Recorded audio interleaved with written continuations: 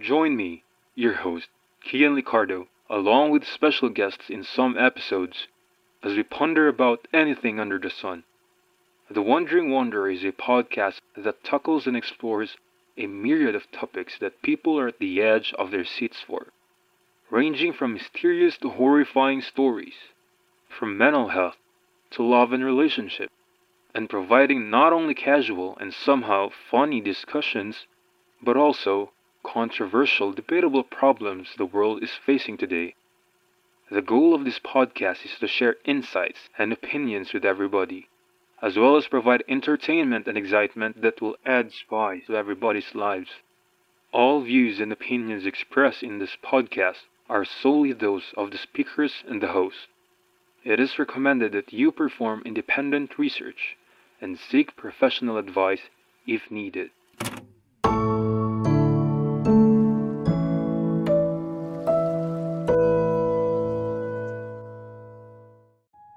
What up, everybody? Welcome back to The Wandering Wanderer. Welcome. It's already been a week since New Year, and I do really hope that you all enjoyed your celebration with your family and your friends. And of course, for some, with your special someone, or whoever it may be. I hope that you had a meaningful and happy celebration.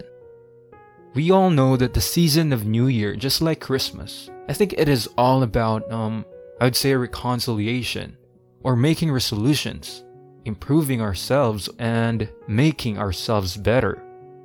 Now that the holidays are over, many people, I assume, are scrutinizing what they've done for the past year, what they've accomplished. What were the things that they were able to do that are significant to their growth? Or what were their failures, their lapses that affected or hindered their growth? I personally not really enjoy, but I like to, assess my life in different aspects.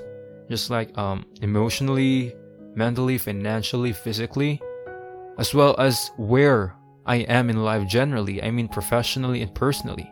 I make time for myself in order to introspect or examine my existence or my being. I'm sure that if not all, then most of you have already set plans for 2021. Some of you may have planned to start working out. Or for some, just like me, to start working out again. You've been planning to work out since last year, probably when the quarantine started, but there's just so many things going on in our lives, and we've decided to delay working out for the meantime because it's fine, it's totally fine. I know we're really busy with our lives, so be it. But are we really? For some, starting a business may be their niche, or investing, getting married, passing the semester, and a whole lot of different things. But my question is, why wait for 2021 when you have time now? Why procrastinate? I don't necessarily believe in New Year's resolution. Because for me, you can always try to improve yourself, or you can always do something throughout the year if you will. You don't need to wait for a special occasion just to make or do something.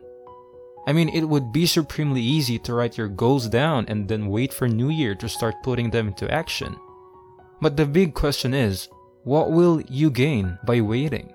Sure, it makes sense why the New Year is the time that the people try to turn over a new leaf. There's a symbolic weight to the idea of a brand new year, also bringing with it the start of a brand new you.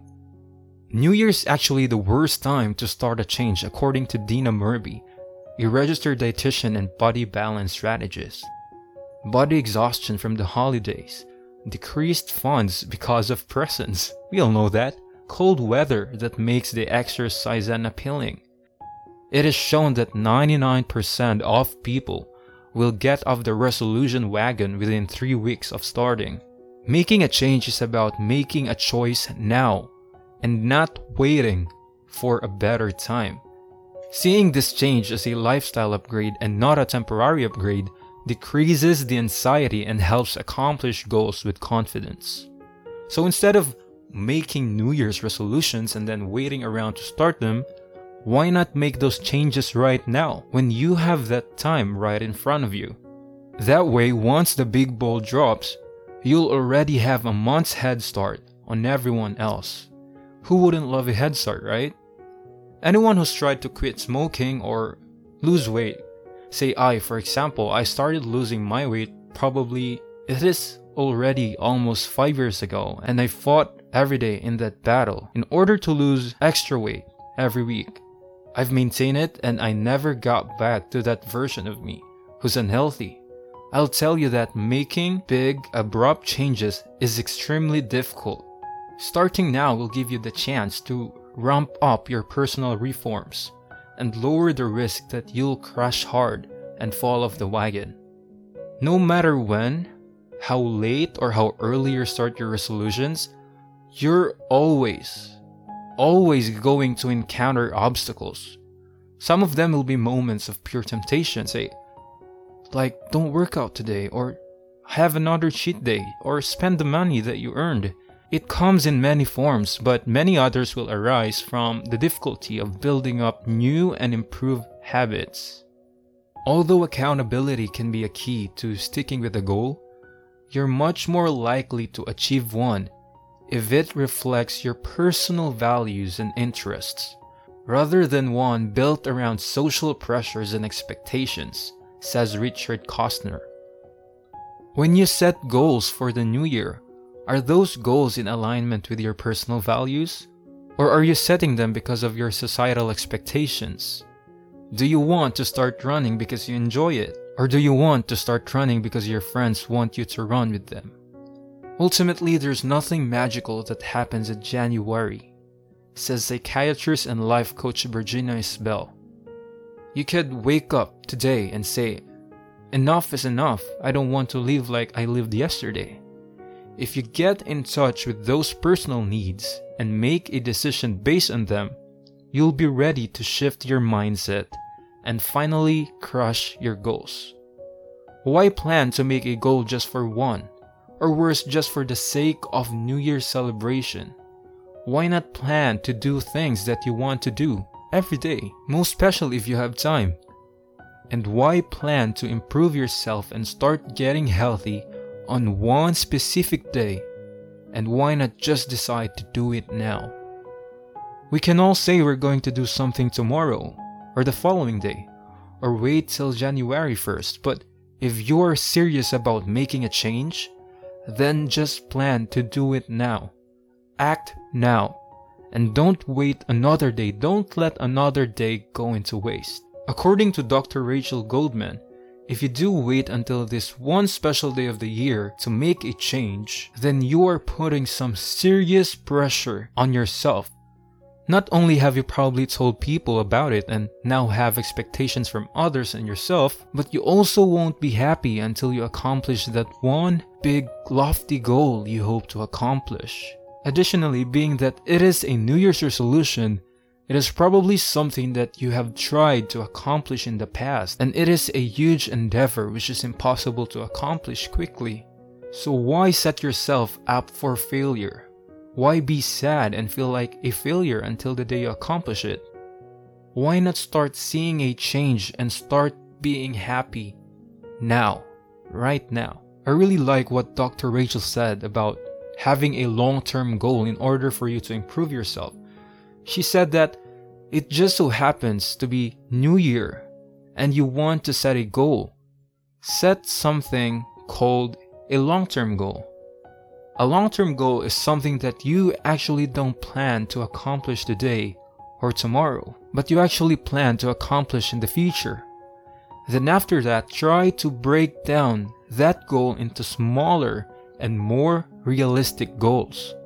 The smaller goals should be something that is in your control, something you can do, meaning a behavior.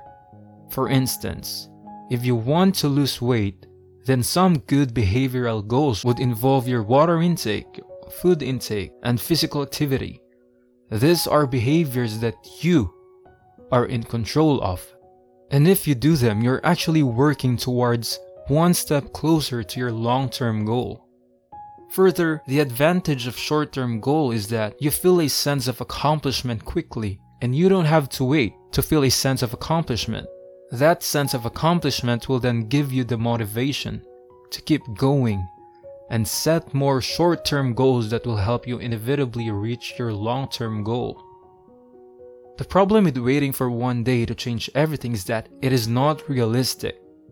It puts a lot of pressure on yourself to make big shifts.